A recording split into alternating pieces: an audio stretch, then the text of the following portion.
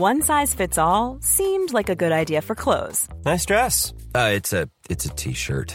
Until you tried it on. Same goes for your healthcare. That's why United Healthcare offers a variety of flexible, budget-friendly coverage for medical, vision, dental, and more. So whether you're between jobs, coming off a parent's plan, or even missed open enrollment, you can find the plan that fits you best. Find out more about United Healthcare coverage at uh1.com. That's uh1.com. Burrow is a furniture company known for timeless design and thoughtful construction, and free shipping, and that extends to their outdoor collection. Their outdoor furniture is built to withstand the elements, featuring rust-proof stainless steel hardware, weather-ready teak, and quick-dry foam cushions. For Memorial Day, get 15% off your Burrow purchase at burrow.com/acast, and up to 25% off outdoor. That's up to 25% off outdoor furniture at burrow.com/acast. Ryan Reynolds here from Mint Mobile. With the price of just about everything going up during inflation, we thought we'd bring our prices down. So to help us, we brought in a reverse auctioneer, which is apparently a thing. Mint Mobile Unlimited Premium Wireless. How to get 30, 30, bit to get 30, bit to get 20, 20, 20, bit to get 20, 20, bit to get 15, 15, 15, 15, just $15 a month? Sold! Give it a try at mintmobile.com/switch. $45 up front for 3 months plus taxes and fees. Promo rate for new customers for limited time. Unlimited more than 40 gigabytes per month. Slows full terms at mintmobile.com. Hey there, it's Michelle Norris. I'm host of a podcast called Your Mama's Kitchen. When I travel, I'm usually looking for a way to find a taste of home when I'm not at home. And one of the things I love to do when I am at home is entertain. And Airbnb allows me to do that. When I was in California recently, I rented a house that had a great kitchen. And when we were sitting around the table, we were all thinking, we're in someone else's house. Someone could be in all of our homes as well. If you have a home, but you're not always at home, you have an Airbnb. Your home might be worth more than you think. Find out how much at airbnb.com/host. One size fits all seems like a good idea for clothes until you try them on. Same goes for healthcare. That's why United Healthcare offers flexible, budget-friendly coverage for medical, vision, dental, and more. Learn more at uh1.com. Hi, I'm Daniel, founder of Pretty Litter. Did you know cats tend to hide symptoms of sickness and pain? I learned this the hard way after losing my cat, Gingy. So I created Pretty Litter, a health monitoring litter that helps detect early signs of illness by changing colors, saving you money and potentially your cat's life. Pretty Litter is veterinarian developed, and it's the easiest way to keep tabs on your fur baby's health right at home. Go to prettylitter.com and use code ACAST for 20% off your first order and a free cat toy. Terms and conditions apply. See site for details. The following is a presentation of the OtherCenter podcast feed.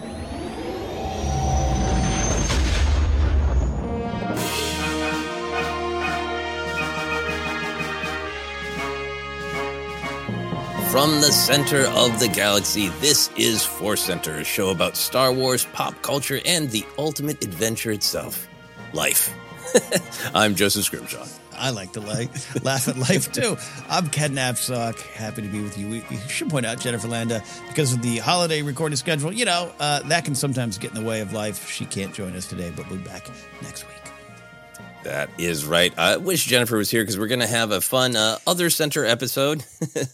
This is going to be questions all about music. This is basically going to be Music Center, this particular episode.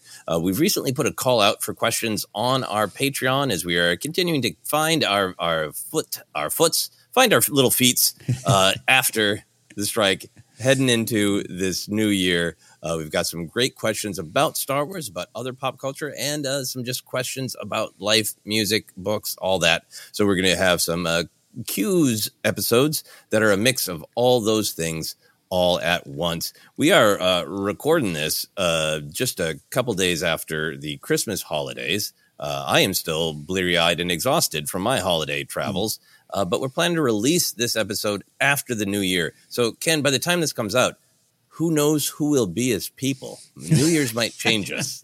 It's like Y2K. We're all huddled around the TV. Is this it? Is this it? Is this the end?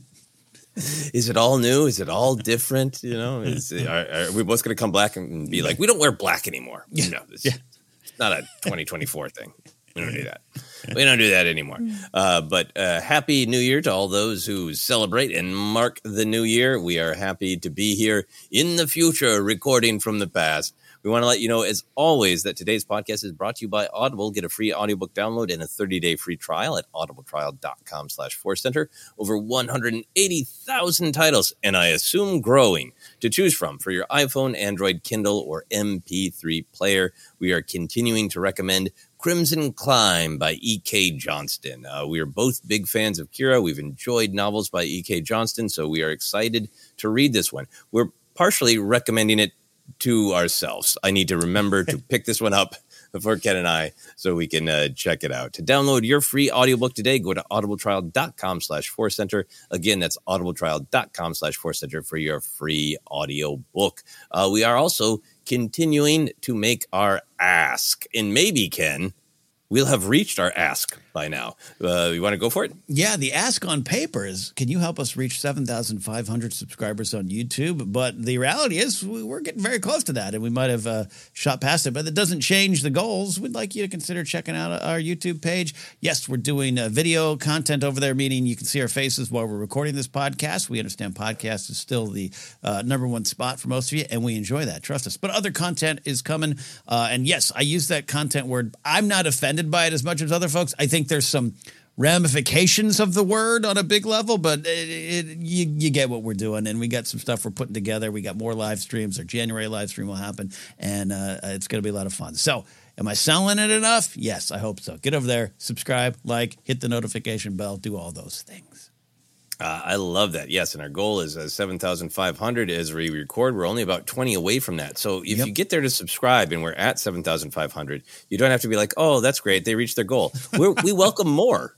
We'll have more goals. We'll want to go higher. Yeah. So please join us there. And maybe when we reach the actual new year for our actual human selves, rather than this future broadcast, maybe one of our resolutions can be to come up with a different word than content. Because I try to say storytelling when it's anything fictional. Yeah. Documentaries are even a form of storytelling. Yeah. I understand content is just this good umbrella term. But what's the right umbrella term for what we do? It's podcasts, but we're also on YouTube. It's a show. Yeah, it's a broadcast. It's a broadcast. Our talkies. We're going to be putting out more talkies. I think. Look, I think the content word does. It's not my favorite, and there's some definite negative connotations. But you're right. I think it's one of those words that started in a normal, or this is what it meant space, and then it just got taken over to where the original meaning or the original tense long gone. You know, that happens in our lives, in our worlds. But I'm with you. So we have to come up with another word. We'll come up with it. Yeah, I mean, for me, it's just it does bug me because it ties to the just the fire hose of like it doesn't matter what it is, just spray content at people so we can attach ads to it and subscriptions and all that. And I mean, for me, I think of a sandwich, and you're like, if you went to a restaurant and being like, "What do you want in your sandwich?" Content. No, let's be a little bit more specific. Yeah. About a delicious meat, Dijon mustard. I would like that. I don't want a content sandwich. You know, this is a fun discussion to start another center episode. Like I said, I'm less offended by the word content, but if you call yourself a content creator in front of me, I'm like, the bleep you are. Like I get really up. The content creator is the one that upsets me more than content. I don't know why. I'm here just with my big bowl, mixing up some content. I'm going to slather it all over the internet. It'll be great. Well, welcome to Content Center, where today what we're going to do is take two questions from our patrons on Patreon. These are both. It worked out great. These were the last couple questions to grab before we remixed things, and they were both about music, which I think we've really been enjoying over all of the other center adventures. So this first one comes to us from Anthony King. Anthony says, in continuing some of the music conversations recently, I wanted to hear your thoughts on farewell tours. Are they just cash grabs at this point? Does an artist reserve the right to do a comeback whenever they want? I saw that Kiss just finished their final show on their farewell tour, and I have a hard time thinking this is really it for them. Motley Crue also famously signed legal paperwork to never tour again, only to eventually tour again. Has the integrity of these tours been ruined? I would love to hear what you all have to say on this matter. Ken, where do you begin with this? Are you a fan of farewell tours? Do they work on you as a form of advertising? I think so, because in the summer of 1996 or spring of 1996, I saw Kiss in their farewell tour. Are you serious? I did. That was the Kiss show I saw. Shout out to our buddy Billy Patterson, who actually sent me a video copy of that. I got to relive the show. Poe opened up for them, and Irvine Amphitheater. I dressed as Peter Criss, and that was the final time. This was the final tour to see them. Not so much. Yeah, I have a lot of thoughts on the final thing here. By the way, we're always bummed when Jennifer can't join us, but this is kind of a music-themed episode, and the fact that I was not going to hear Jen talking about Grateful Dead is upsetting me. I'll start here on the final thing. Wow. Yeah, right? I really agree. On the final thing, like, I get it. It's definitely a marketing approach. I sometimes believe it. Elton John's final farewell performances, that makes a lot of sense. Sometimes there's health behind it. Fortunately, Neil Diamond had to shut it down due to health reasons, and there's some of those things. Other ones, I don't believe it as much. I think death will be the end for some of these bands, and I'm okay with it. As someone who has said no less than 3 times, maybe around 4, that was my final stand-up comedy performance, and it's still going, and hopefully stronger. Like, maybe you just don't say that. Maybe you just address what's going on in your life, or your head, or your heart, or your soul, or in your business, because some of the final farewell tours might have to do with the business side of it, and just always leave the door open. Always leave change as this X factor, or the need of money, which is sometimes, if you're in the pro wrestling world, why you come back after your final match. Looking at you, Ric Flair. But, I think that's where I start with the final conversation. Maybe just that's the word we should change. Not content. Well, content, but also final. I love the idea of doing a super honest, this could be it tour. Like, maybe Guns N' Roses has basically been touring with, what seems like a brief break for the lockdown portion of the pandemic. Mm-hmm. But, they started strong in like 2016 with the Not in This Lifetime tour, which I thought was such a great way to be like, we were honest. We didn't. Both Axl and Slash had said, never, ever again will we play together, with Duff being like, come on, guys, throughout the years. It happened. Everything's going great. I've seen them 3 times. But I love the Not in This Lifetime tour, and I feel like it would be great. If I were, an 80-year-old in a storied rock band, I would love to do this could be it tour. You don't know. Mm-hmm. I'm 80. Take it upon yourself about whether or not this is your last opportunity to see me. Yeah. But I feel like in spirit, Anthony is talking about maybe slightly younger artists. Yeah. Anthony uses the term cash grab, which I have no problem with the way Anthony is using it in this context. I think sometimes that's one of those terms that gets thrown around, and maybe much like content, it evolves and it changes, right? Is this content just a cash grab? I feel the huge corporations who make art and entertainment, and also, hey, your sister-in-law who makes cool necklaces on Etsy, that's a cash grab too, to pay her rent. I feel like often with art, unless you have some time-traveling rich Edwardian, Dame Julie who is just paying for you as your patron, everybody is trying to make money for their art to try to survive. Entertainment is trying to make it continue.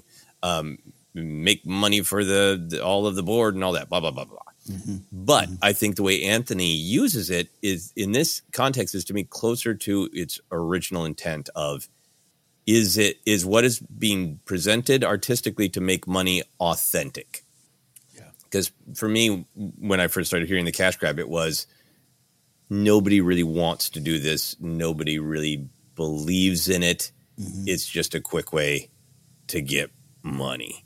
I think maybe that term, I don't know the history of that term, but I think I first started hearing it as a young person when the 80s really blew up in terms of sequels. Mm-hmm, mm-hmm, mm-hmm. And there wasn't a sense of like, do we have more Nightmare on Elm Street story to tell. It was, you can't stop us. We're going to make another Friday the 13th. And much like a farewell tour, we're going to announce one as a final. And then we're going to make a new one. You know, that sort of like, who cares about the actual art?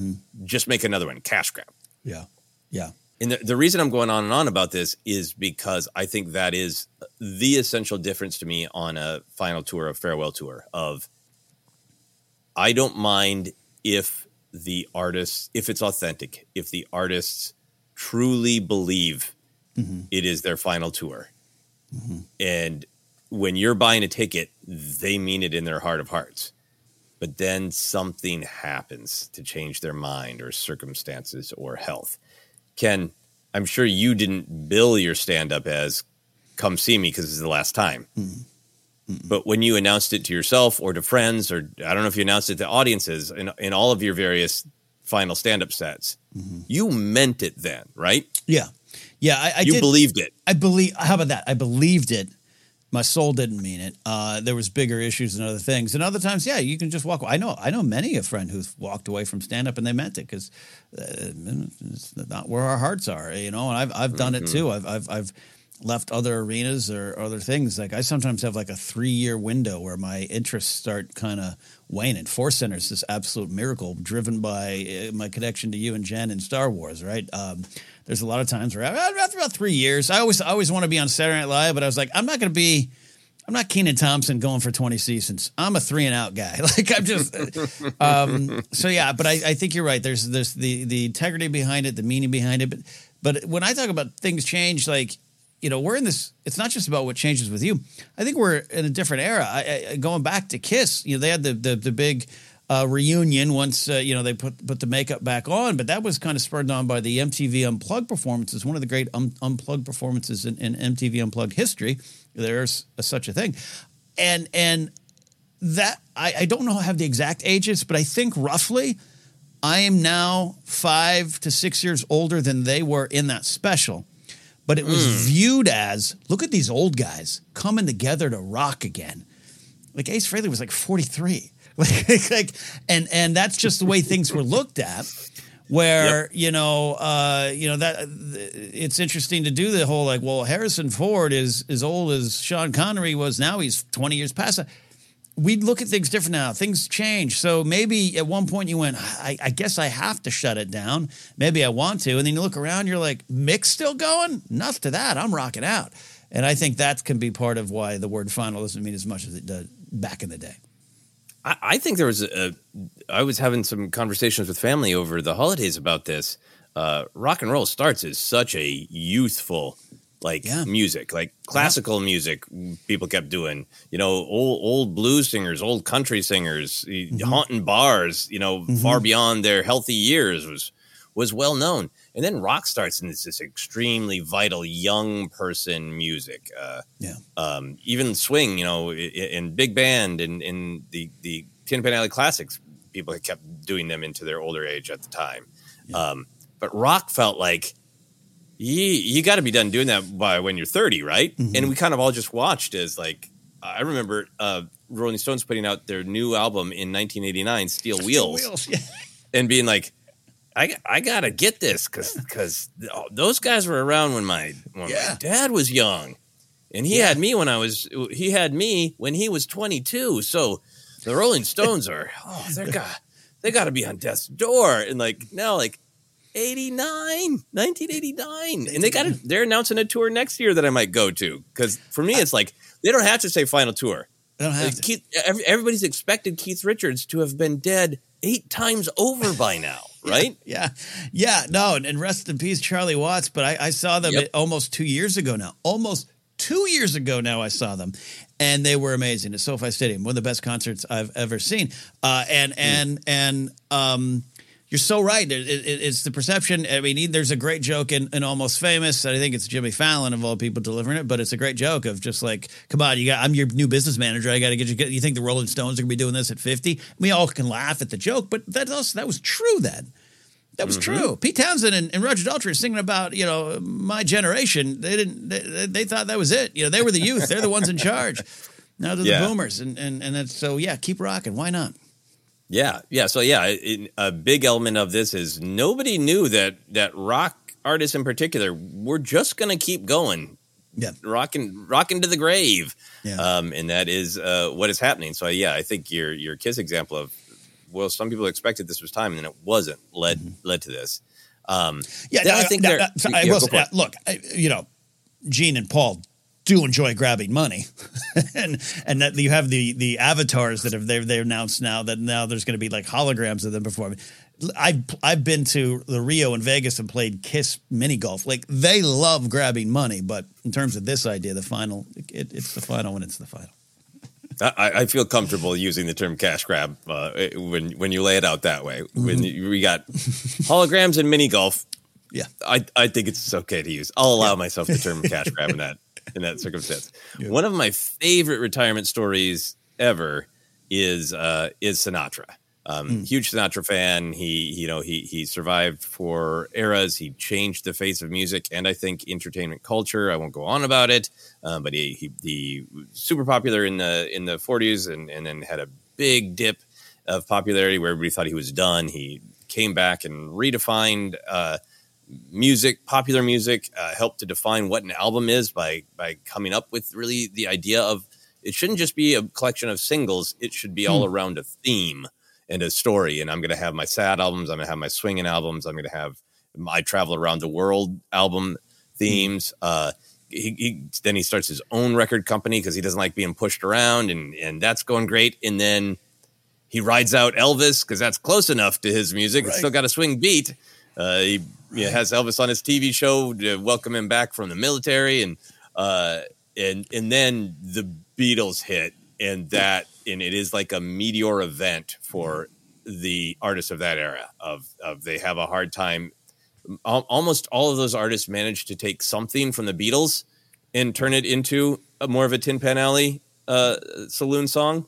Yes, but the mid to late 60s suddenly become hard for all of the popular singers of that ilk.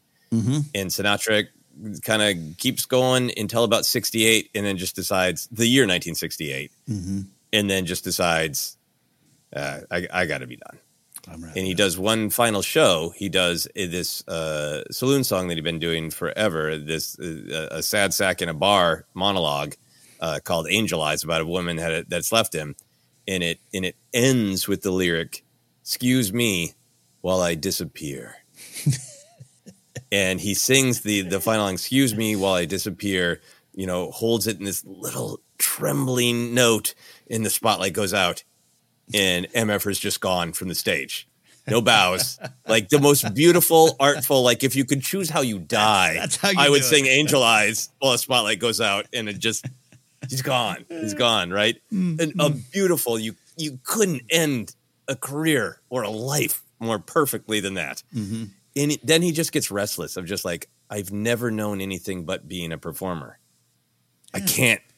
I can't. And he performs up until he really physically can't. By the end there, he was, reading off a teleprompter, maybe not making all of his decisions for himself, and that's not great stuff. But yeah, that is a long story because I love Frank Sinatra.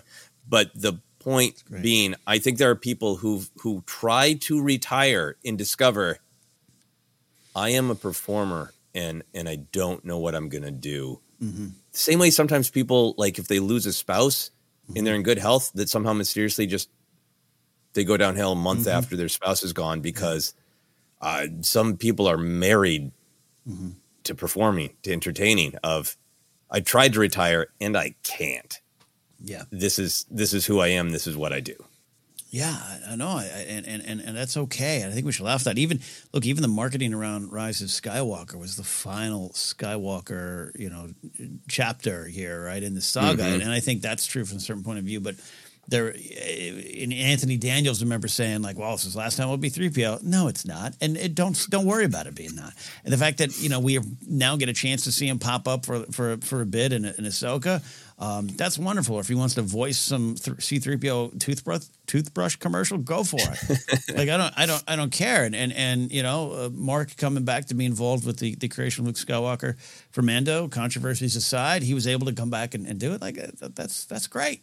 That's great. We should allow for that, and we should allow for the Frank Sinatras of the world to say, "All right, one more time again." One more time. Once again. So wrapping up our farewell to conversation, I think we have got to most of the crucial points of Anthony's question, but maybe if the integrity of these tours has been ruined, let's focus on that. Ken, if you see a farewell tour, let's say maybe it's an artist that isn't that necessarily that up there in age, but you're a fan of, is Garbage still playing? Are they still a band? I did. I saw them last year. They were spectacular 30 years on. So if they announced a farewell tour, would you go, oh, I got to go? Or would you, like Anthony's asking, has the integrity of these tours been ruined? Would you be like, yeah, I love you, Garbage, but I don't believe you. I'm not going to that. No, I would definitely go because on the chance that it's true, right? You know, that would be the reason for it. If they're deciding, you know, because again, we all would love to call our own shots. It sounds like Sinatra called his shot perfectly, but too early in the game.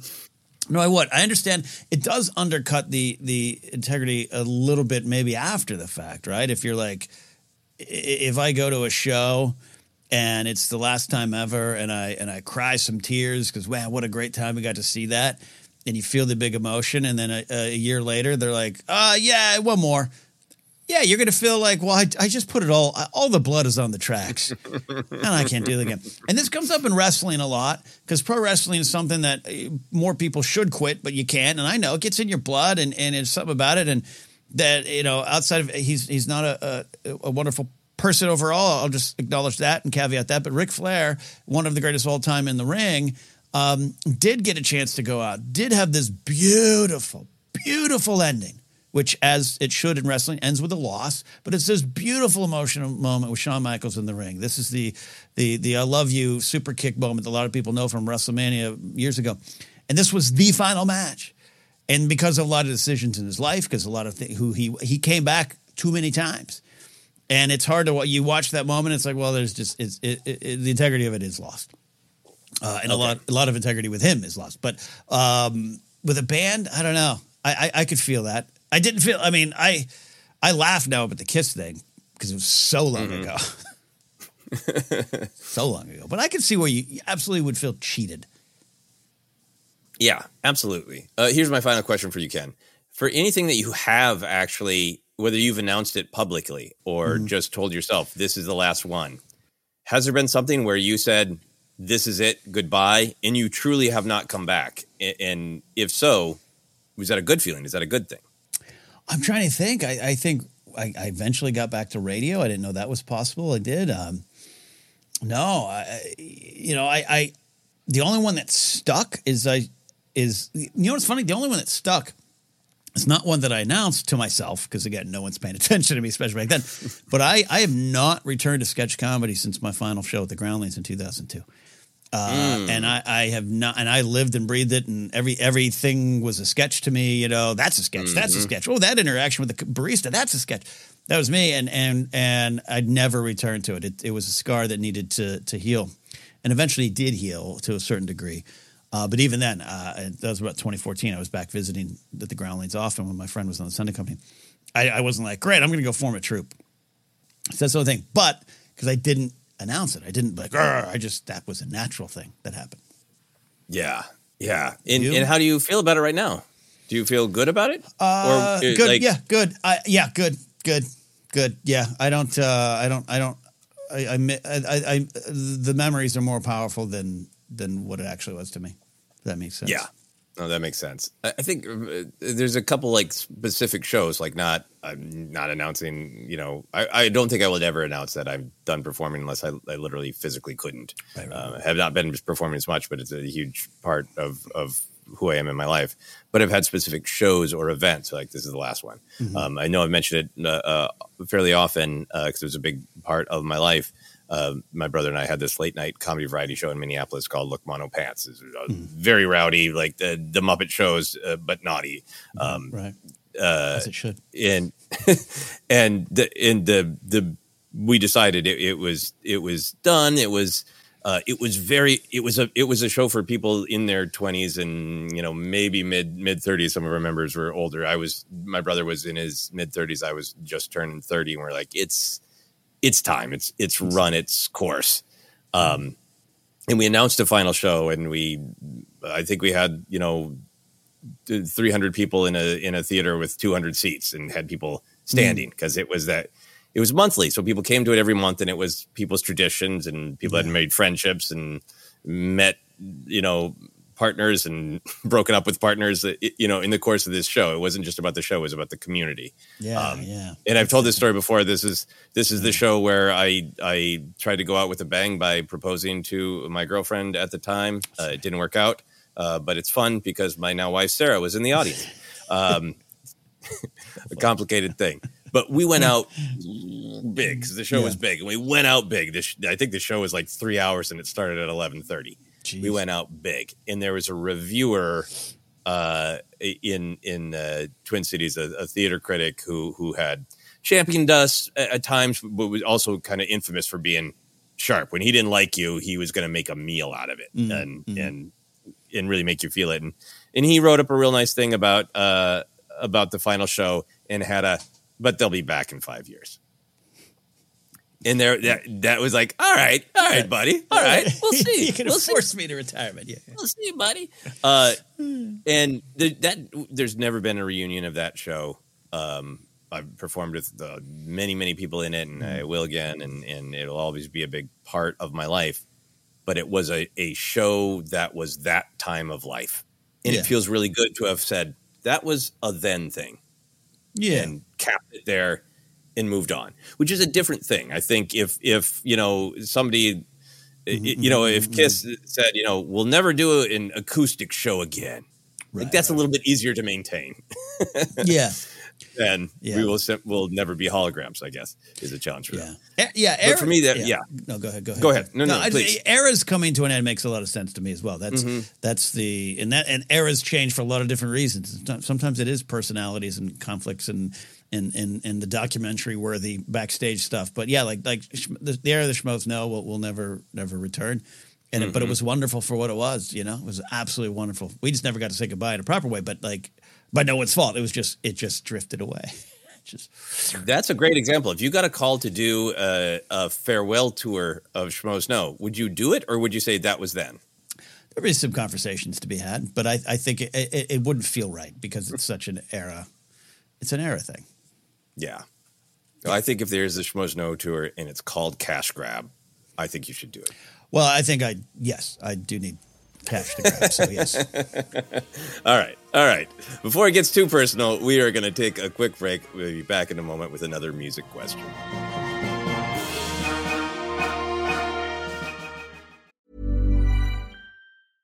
Hey, I'm Ryan Reynolds. At Mint Mobile, we like to do the opposite of what Big Wireless does. They charge you a lot. We charge you a little. So naturally, when they announced they'd be raising their prices due to inflation, we decided to deflate our prices due to not hating you. That's right. We're cutting the price of Mint Unlimited from $30 a month to just $15 a month. Give it a try at mintmobile.com/switch. $45 up front for 3 months plus taxes and fees. Promo rate for new customers for limited time. Unlimited more than 40 gigabytes per month. Slows full terms at mintmobile.com. Even when we're on a budget, we still deserve nice things. Quince is a place to scoop up stunning high-end goods for 50 to 80% less than similar brands. They have buttery soft cashmere sweaters starting at $50, luxurious Italian leather bags, and so much more. Plus, Quince only works with factories that use safe, ethical, and responsible manufacturing. Get the high-end goods you'll love without the high price tag with Quince. Go to quince.com/style for free shipping and 365-day returns. Hi, I'm Daniel, founder of Pretty Litter. Did you know cats tend to hide symptoms of sickness and pain? I learned this the hard way after losing my cat, Gingy. So I created Pretty Litter, a health monitoring litter that helps detect early signs of illness by changing colors, saving you money and potentially your cat's life. Pretty Litter is veterinarian developed, and it's the easiest way to keep tabs on your fur baby's health right at home. Go to prettylitter.com and use code ACAST for 20% off your first order and a free cat toy. Terms and conditions apply. See site for details. Quality sleep is essential. That's why the Sleep Number Smart Bed is designed for your ever-evolving sleep needs. Need a bed that's firmer or softer on either side? Helps you sleep at a comfortable temperature? Sleep Number Smart Beds let you individualize your comfort so you sleep better together. J.D. Power ranks Sleep Number number 1 in customer satisfaction with mattresses purchased in-store. And now, save 50% on the Sleep Number Limited Edition Smart Bed for a limited time. For J.D. Power 2023 award information, visit jdpower.com/awards. Only at a Sleep Number store or sleepnumber.com. Hey there, it's Michelle Norris. I'm host of a podcast called Your Mama's Kitchen. When I travel, I'm usually looking for a way to find a taste of home when I'm not at home. And one of the things I love to do when I am at home is entertain. And Airbnb allows me to do that. When I was in California recently, I rented a house that had a great kitchen. And when we were sitting around the table, we were all thinking, we're in someone else's house. Someone could be in all of our homes as well. If you have a home, but you're not always at home, you have an Airbnb. Your home might be worth more than you think. Find out how much at airbnb.com/host. Hiring for your small business? If you're not looking for professionals on LinkedIn, you're looking in the wrong place. That's like looking for your car keys in a fish tank. LinkedIn helps you hire professionals you can't find anywhere else, even those who aren't actively searching for a new job but might be open to the perfect role. In a given month, over 70% of LinkedIn users don't even visit other leading job sites. So start looking in the right place. With LinkedIn, you can hire professionals like a professional. Post your free job on linkedin.com/people today.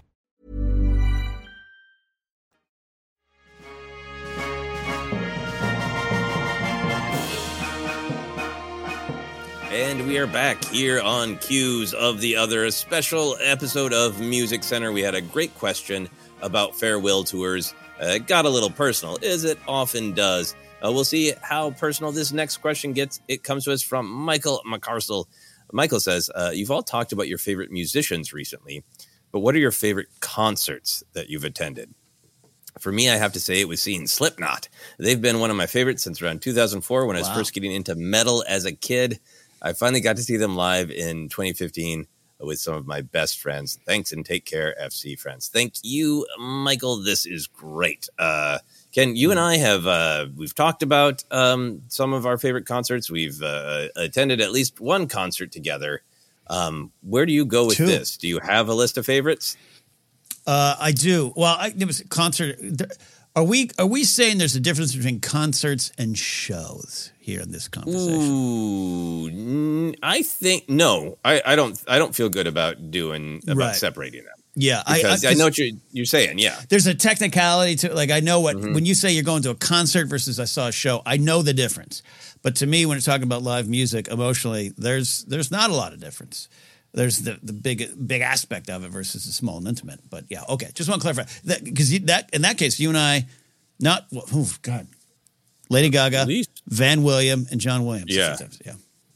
Yeah. Yeah, absolutely. Yeah. So I think, we have attended a lot, and that is a fascinating distinction between I think a concert is a concert, whether it's in Dodger Stadium or a little club that seats 30 people. To me, it's you're experiencing something artistic, Yeah, and again, people would say, "Wow," but a concert.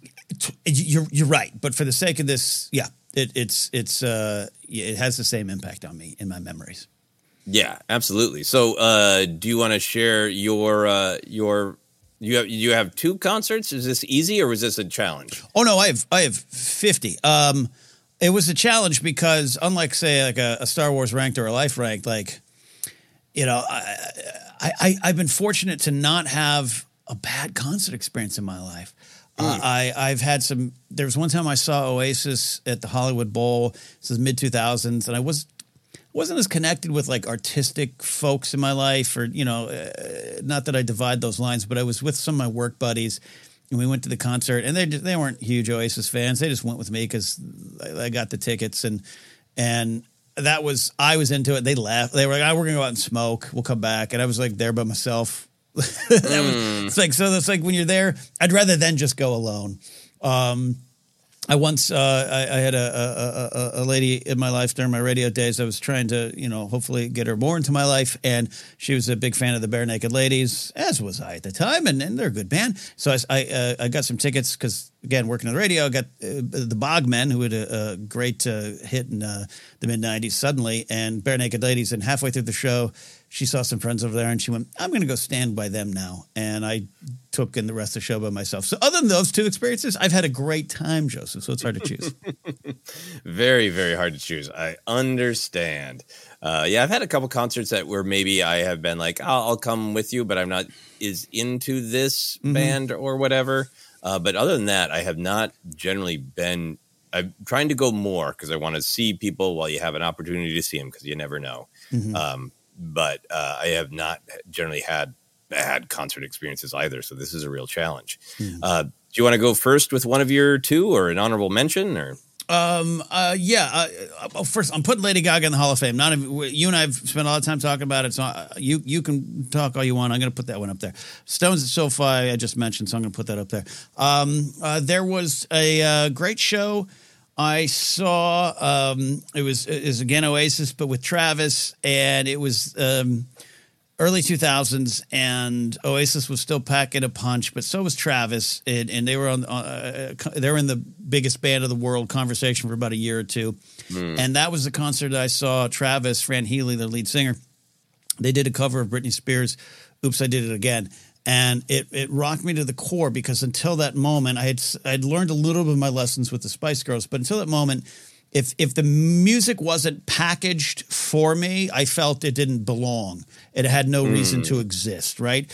Which is a horrible way to look at music because it's all so personal. It all comes from our own experiences. And yes, some can be a cash grab or highly packaged. And in the late 90s, early 2000s, there was a lot of the super packaged pop groups. Totally get it. Valid conversation maybe for some, but I was one of those dumb Britney Spears fans.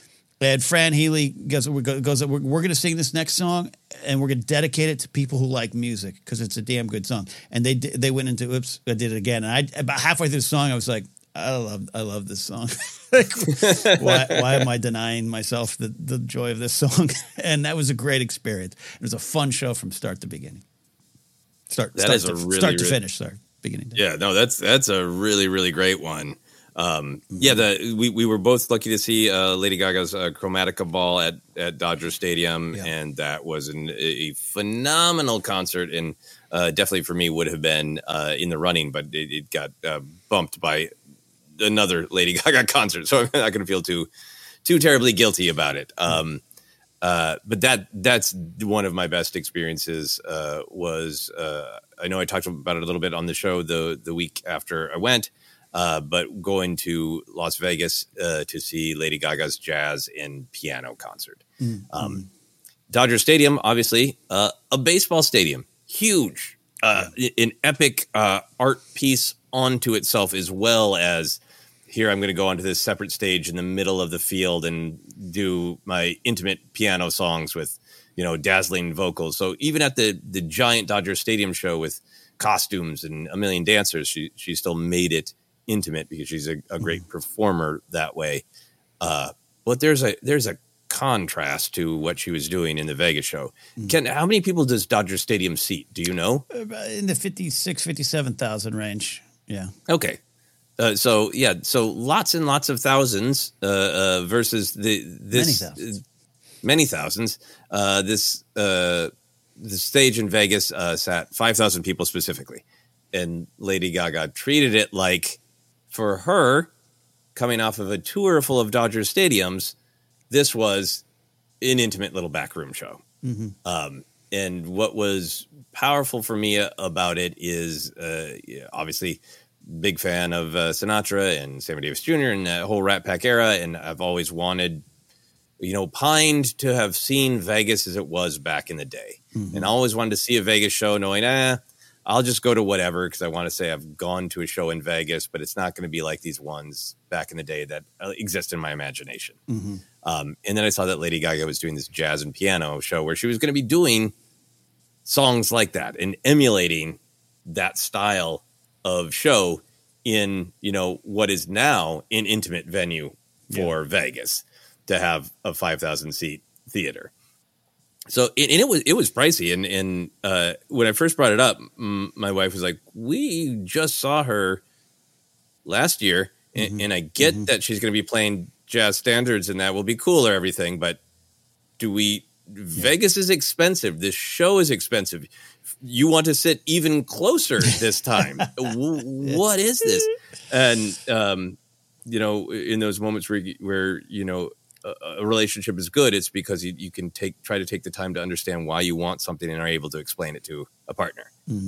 And for me, it was like, I didn't think I'd ever get this opportunity. I didn't think I'd ever get to go to Vegas and not just hear those songs, but see that style of performance. That's this mood that it's late at night. It's modern day and some video is going to leak out, but it's more like, I'm doing the stuff that I can't put on an album. I'm doing the stuff that only you in Vegas that are here at this show are going to experience. And, in explaining it to my wife of like my connection to Rat Pack in Vegas and like, this will be the best time I ever go to Vegas because I get to see this show.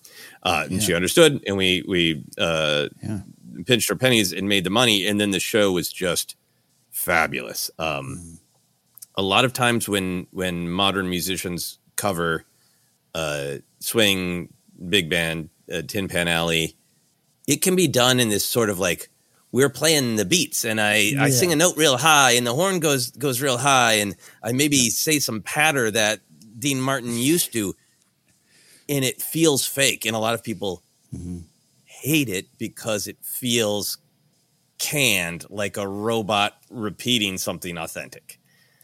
And I knew that Gaga was approaching it from, I am going to make it my own. And that's exactly what the show was. She took the style of that older performance, remixed it.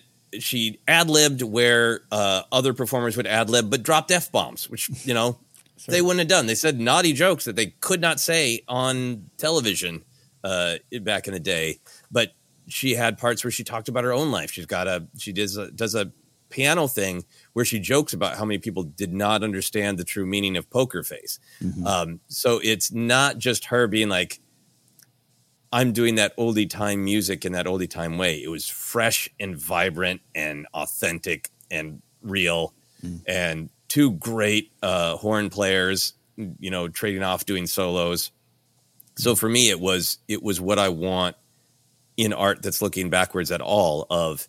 It is celebrating the past while absolutely making it personal, authentic, and moving to the future. Because I love a lot of old things, and I don't want to live in a museum. And we talk about this like Star Wars. Like, I want those old core ideas. I want to see a lightsaber, but I want to see a lightsaber like I've never seen before, or like a lightsaber used in a way that only someone of Gen Y would relate to a lightsaber. So it's new. So you're not living in a museum.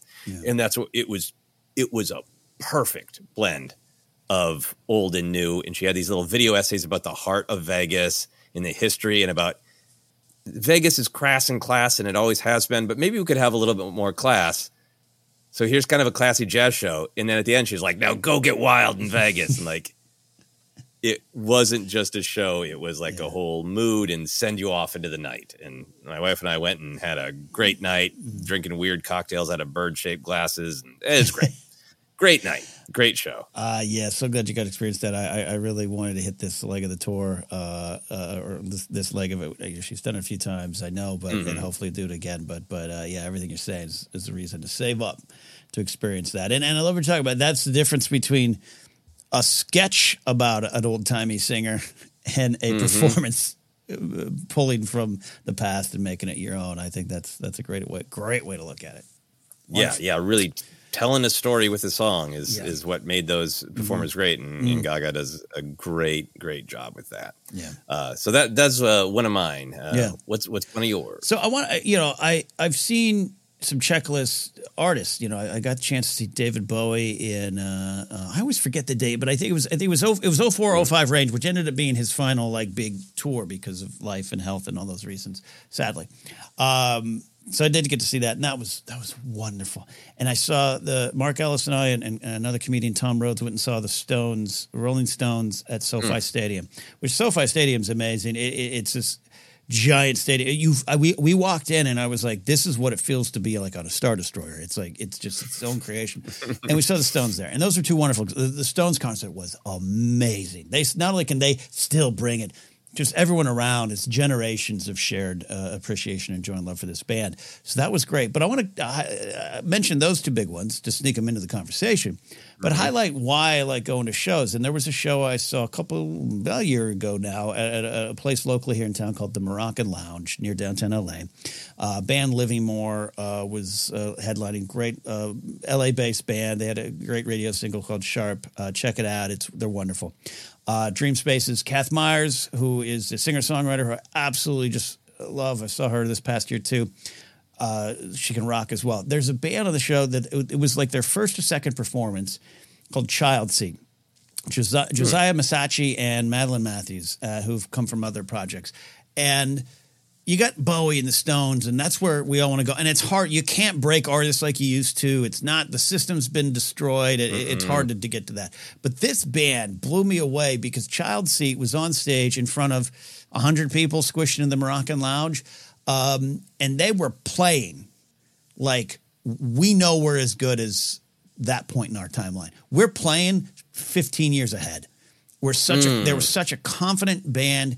They got a great pop rock style that's got some 80s retro mixed in it. It's got a little Cheap Trick in there. It's got a lot. It's got a lot of stuff and some 90s sensibilities. I could throw all the rock and roll journalist buzzwords at you.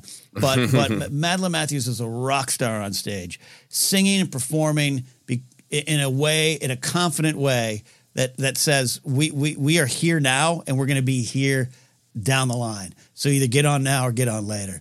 And it was just because either way, you're going to get on the train. And I love that band, Child Seat. I can't wait to see him again live. I had some close calls trying to get out to see him. Couldn't. And again, I don't know if bands will ever be, unless you go viral. In fact, Madeline Matthews, the lead singer, did a TikTok video trying to go viral. Like, how do we go viral on TikTok? Like, it was this funny little sketch because that's how bands break these days. And that's just the reality of it. But that was a fun experience. That's why I want to include that I know concert versus show. This was a show performed as if it was a concert. In their mind, thousands of people were watching when there was really only 100. Yeah, that's so great. That is extremely powerful, and I really relate to that. I think I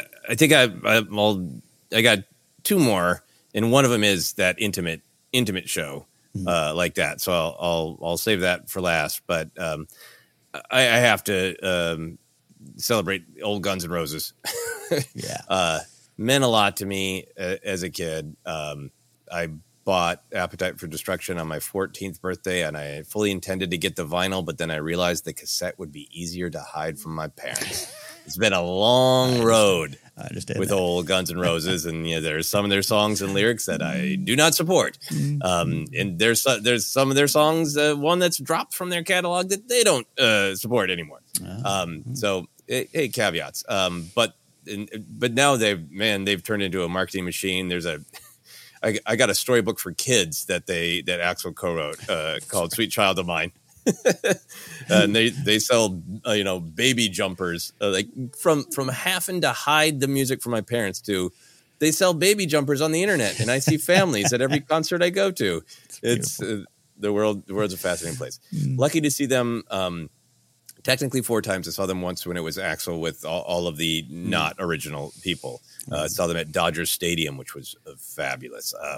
I saw them at the Forum, which was almost great, but a guy kept jumping up in front of my section to dance and blocking the view. It was maddening. I won't get into that. Anyway, so then I got to see them at Hollywood Bowl just recently, and they were absolutely fabulous at the Hollywood Bowl. Joseph, that's a great story about Guns N' Roses, and I was there for all of it. But some of you, we're doing video as well as podcasting. This has happened on the podcast before, where some reason or another, technical, we drop out and we do an edit, and it sounds like we've been there the whole time. But on video, it's harder to hide the fact that I just disappeared from the broadcast. So we're trying. But I loved hearing your stories about Guns N' Roses. I didn't hear nearly enough stories about Buckethead, but he was at least acknowledged in spirit. So we're back. I'm here. Yes. And it was wonderful. Yes. And I was setting up my Guns N' Roses story, and you really disappeared just as I was about to start. So it made me feel as though you have finally heard enough about Guns N' Roses, which I will take as a cue from the universe and keep it short. Point being, I loved when you were talking about either ending up at concerts alone, or maybe you'd rather just go alone. I went to see them at Hollywood Bowl. I'd already seen them a couple times, but I went to Hollywood Bowl because if anybody who has had the opportunity to attend Hollywood Bowl, it's amazing because it is a world famous venue. It's a great concert venue. But for people who are lucky enough to live here and want to live here in the Los Angeles area, it is also just like you're going down to the bandstand at the park in the summer to hear who's playing. It's a community thing. It's a neighborhood thing as well as a world renowned institution. So it's like, I got to experience the hometown Hollywood boys and Melissa Reese, the keyboardist, at the hometown venue of Hollywood Bowl. It's wonderful. But Sarah couldn't come, and it was too close to invite anybody else, and I didn't know if I had anybody who would be the right person to go with me. So I was like, screw it, I'm going alone to see Guns N' Roses. And not only was the concert great, it was great to see them up close. They were so excited about being at Hollywood Bowl for the first time. They always localize when they're doing Welcome to the Jungle, and the line of "I want to hear you scream." They always localize it. It'll be Cleveland, "I want to hear you scream," or Sofia, Bulgaria, "I want to hear you scream." But Axl really putting his back to it of Hollywood, not Los Angeles, Hollywood. "I want to hear you scream." So that was great. But then just because I was there alone and I'd seen them a couple times, and sometimes I'd been like, I'm going to be like an art critic and I'm going to watch all their fun videos and I'm going to think about the themes of Guns N' Roses. I was like, dude, you're going to a concert. People are going to do wild bullshit around you. Yeah. You're there to dance, have a few beers. If you need to run to the bathroom, fine. People are going to talk to you during your favorite drum fills. Relax. Do it, man. It's a concert. It's to be experienced. Yeah. And I went in with that headset and just enjoyed the heck out of it. I think I ended up on an influencer's video dancing with her for Civil War. They're an extremely drunk 50-year-old couple making out next to me for half of it. He insisted on buying me a beer and left and never, ever came back. I think they got caught trying to have sex in the Hollywood Bowl bathroom and got kicked out. The music was great. The memories were great, but it was a great concert for me because I just said it's an experience. It's not pristine. It's rough and ready. And that's the experience, and that's the spirit of that show. And I loved it for that. Now, I did drop out. You're talking about the John Williams of the Hollywood Bowl? It's just, exactly. You remember when John Williams did the Welcome to the Jungle? Yeah, I did. No, that's wonderful. No, and it's a great way to, rock the spirit of rock and roll. Might have started young, but it changes and grows with us, and you can still carry that youthful energy forward until you get caught and kicked out. Yeah. So I want to hear about your next concert and see if I suddenly disappear. No, I mean, I talked a lot recently about seeing Liz Phair at the Wiltern 30-year anniversary. Speaking of anniversaries, we've been talking about that this week with Phantom Menace and all that stuff. That was a special experience too, because I was luckily in the back row with our friend Dorina, Frank the editor, and Brian Tiller, and so I got up and danced a couple times, but knowing that I wasn't blocking anyone, that's the only way I would do it. But it was fun, and I talked about it on the show. I'll highlight it here. It wasn't just simple nostalgia. There was some nostalgia baked in. It's a 30-year anniversary of a very important album, Exile in Guyville, but it was. Hey, let's all meet up again in 30 years and really kind of share the stories about, hey, this is where we were then, this is where we are now, and all the hell and joys and successes and failures in between. And you felt that, and Liz felt that, and the fans were there. And Dave Perner from Soul Asylum did a walk-on, and he actually was hanging out right next to us for a while. It was amazing, and it wasn't just simply, hey, man, we're going back to the 90s and let's rock. It was about the journey that began then and is now here. And that was something special. And I was driving there. I was listening to the album in my car. And it's just like I was hearing it again for the first time type of vibe where it's like I remember the moment. I remember what this meant to me. And here I am now, right? And that was the spirit, and that was really fun. And the Wiltern is such a great historic venue here in LA, but it's not giant, right? It's not giant. And exactly what you're describing, the Hollywood Bowl has that, hey, let's have some wine and a picnic and go see a great show of all kinds. There's a lounge downstairs, there's a bar, there's people who like weren't even going in to watch the opening act, which does drive me crazy. Blonde Show was performing, she's great. But the vibe was there. Just we're all here hanging out. And Liz happens to be here playing an album that changed the music industry. It really, really did in 1993. And that was part of the vibe as well. Yeah, no, that is a great one. And you were able to enjoy it as a concert and also kind of reflect on your own emotional journey via Liz Phair, right? With each song. And she didn't do a lot of banter in the middle, but she's very poignant. Her book, Horror Stories, which is the first memoir she's done, I think she's got another one coming out, is like this too, where she's a very good storyteller, very good writer, and just gets to the point of things. And she had a little speech prepared, a little memorized thing about, the journey and how you just want to get here. But when you get here, and I'm paraphrasing, you look back and like, that's what made you, and who you were then is what starts this journey out. Anyways, it was all pretty poignant. But in the meantime, I'm also drinking and dancing like a fool. Hurt my back. I couldn't stand for like 4 days after the show, which is also to me the sign of a good show, but also the sign that maybe it should be your farewell tour. Yes, that 30 years have gone by. Yeah, I felt that in the Guns N' Roses show too, and I think it is. But it's not just about hearing great music or seeing like how do they do this song differently live. Mm-hmm. It is about that kind of that time travel via art. And there's some songs that like, this makes me smell my basement that I lived in. I listened to this song and tried to lift weights, in between 8th and 9th grade, so I could look cooler. Yeah. But then up to like they just released a new song that happened to drop on my birthday, and I really like that song. And unlike the stereotype, wanted to like I hope they play the new songs. Yeah. And I got up and sang along to the new song because I was thrilled to hear it, and a lot of people around me left. They were gone. And it's funny because the song has a repeated lyric, "You're all alone now," and it was like, I don't care. I'm going to be defiant and stand here pretty much alone in my row because everyone went to the bathroom to get a new beer during their newest song and sing "You're all alone now." Like emotional journey at concert. There's something in that when you describe and talking about with you're invested in an artist, no matter how big they are. Rolling Stones, little blues cover band that did all right for themselves, right? You're there for the journey, and that the Stones at SoFi and this, I don't even know what it seats, 75,000 plus, I don't know. That could be horribly impersonal, but it wasn't. Everyone there was invested with them, and some had been on that ride with that band since the 60s.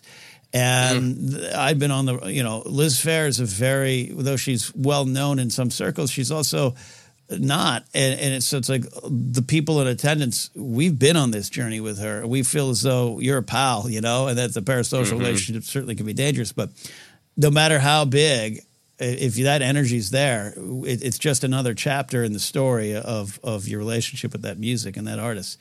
So it's Stones in front of 75,000 or Child Seat in front of 100. That's what it's about. Yeah, absolutely amazing. Do you have any other concerts you wanted to shout out? Look, I could go on and on and on and remember some I'm not even remembering right now. They'll pop up. But yeah. It's a great question. And I'm blessed to say that I haven't had a ton of bad experiences. No one dancing in front of me yet. Yeah, and I look forward to having more. I want to shout out just quickly an intimate, much smaller experience than Dodger Stadium or SoFi or even Hollywood Bowl. There is a performer named Elvis, which I think you've probably heard of Elvis. Yeah, the Mexican Elvis is the way he bills himself. He's been doing shows for years and years and years. Back in the year 1998, when I worked at Kinko's, now FedEx office, Kinko's, in Minneapolis, downtown Minneapolis. It's very close to the Club First Avenue, which anybody who likes Prince or music from Minneapolis knows First Avenue. They used to come into Kinko's to get all of their flyers made. And if they liked you, they would give you tickets if they could. Physical tickets. They would hand you physical tickets, not put you on a list for shows to the Kinko's workers. So I was hanging out with a lot of people at Kinko's. Other workers were way hipper than me and knew all the cool new bands and knew what to ask for, and would get these tickets and physical, sparkly tickets. look like Willy Wonka, chocolate tickets. And I just kind of fell out of it and shy. And then I was trying to date a woman, a dancer named Sarah, but not my wife, Sarah, who is a dancer. Different dancer named Sarah. I guess I have a type. Told me that she really liked this Elvez, and I realized he's going to be at First Avenue. And I remember being like, hello, I can help you with your copies, Mr. First Avenue. Could I have some Elvez tickets? And was so proud of myself because it was such an adult thing of like, I'm going to get tickets to a rock concert to impress a lady. So I got the tickets, and then it ended up that her cats were sick that night. Oh. And instead of going to the concert, she wanted help giving her cats pills.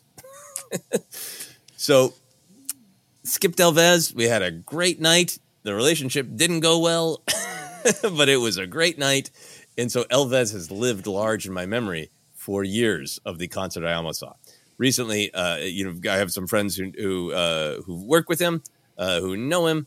I got to see a mini Elvez concert in a tiny venue, and it was worth the 20 plus years wait. Just a fabulous performer. He is playing the joke of this is loud, fast. Yeah. It is kind of Elvis, but not really. And this was holiday themed, but just an expert, consummate performer. The band was incredibly tight. There was nothing to worry about of the music, but the way he performed it was this great comedy way of like, at any moment, everything could fall apart. And it gave it this great energy. He had a bit where loud, fast, swinging Christmas music. He's joking with the audience. And then he just yells out, "Pretend I'm ice skating." And does these dance moves pretending to ice skate. And like, that is perfection to me when the music is so tight that you can be wild and make the audience feel like everything's going to fall apart any second, but it's not because you know exactly what you're doing. That's Elvis. That was amazing. I remember first hearing him in the mid-'90s. My friend was obsessed with the fact that there was someone going around performing as Elvis. He used to mention it every week. I love that. It's a great reference. Great experience. So there you go. There's some of our concert experiences. We are going to wrap up. Ken, you want to let people know where they can find us? Absolutely. Thanks for listening here. Thanks for going down these musical journeys and adventures and memories with us. You can find us on Twitter and Threads at ForceCenter Pod. We're on Instagram as well. Facebook page is ForceCenter Podcast. Don't forget to subscribe over on YouTube. And you can hear us on Acast, iHeartRadio, Apple Podcasts, Google Podcasts. Just search. You'll find us. Merch available at tpublic.com/user/ForceCenter. And patreon.com/ForceCenter is where you can support us directly. Follow me at Ken Napzok, or go to kennapzok.com for more information. It is the new year, and new things will be happening, but you can go visit some of the things I did this year: comedy albums, music albums, and more. Joseph, where can they find and follow you?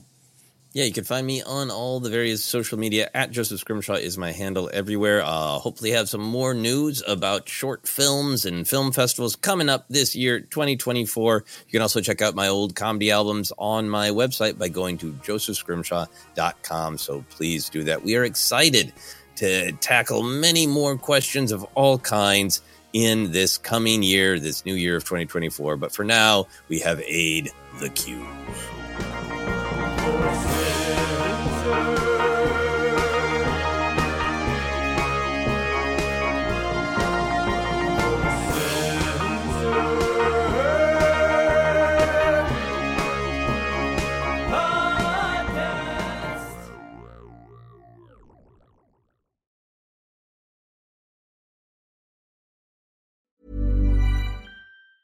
Hi, I'm Daniel, founder of Pretty Litter. Did you know cats tend to hide symptoms of sickness and pain? I learned this the hard way after losing my cat, Gingy. So I created Pretty Litter, a health monitoring litter that helps detect early signs of illness by changing colors, saving you money and potentially your cat's life. Pretty Litter is veterinarian developed, and it's the easiest way to keep tabs on your fur baby's health right at home. Go to prettylitter.com and use code ACAST for 20% off your first order and a free cat toy. Terms and conditions apply. See site for details. Planning for your next trip? Elevate your travel style with Quince. Quince has all the jet-setting essentials you'll want for your next getaway, like European linen, premium luggage options, buttery soft Italian leather bags, and so much more. And is all priced at 50 to 80% less than similar brands. Plus, Quince only works with factories that use safe and ethical manufacturing practices. Pack your bags with high-quality essentials you'll be wearing for vacations to come with Quince. Go to quince.com/pack for free shipping and 365-day returns. This message comes from BOF sponsor eBay. You'll know real when you get it. It'll say eBay Authenticity Guarantee. And you'll feel it. Maybe it's a head-turning handbag, a watch that says it all, jewelry that makes you look like the gem, or sneakers and streetwear so fresh every step feels fly. eBay gets it. So look for the blue check mark next to that thing you love and be confident that every inch, stitch, sole, and logo is checked by experts. With eBay Authenticity Guarantee, you can trust that feeling of real is always in reach. Ensure your next purchase is the real deal. Visit eBay.com for terms. Mom deserves the best, and there's no better place to shop for Mother's Day than Whole Foods Market. They're your destination for unbeatable savings, from premium gifts to show-stopping flowers and irresistible desserts. Start by saving 33% with Prime on all body care and candles. Then get a 15-stem bunch of tulips for just $9.99 each with Prime. Round out Mom's menu with festive rosé, irresistible berry chantilly cake, and more special treats. Come celebrate Mother's Day at Whole Foods Market.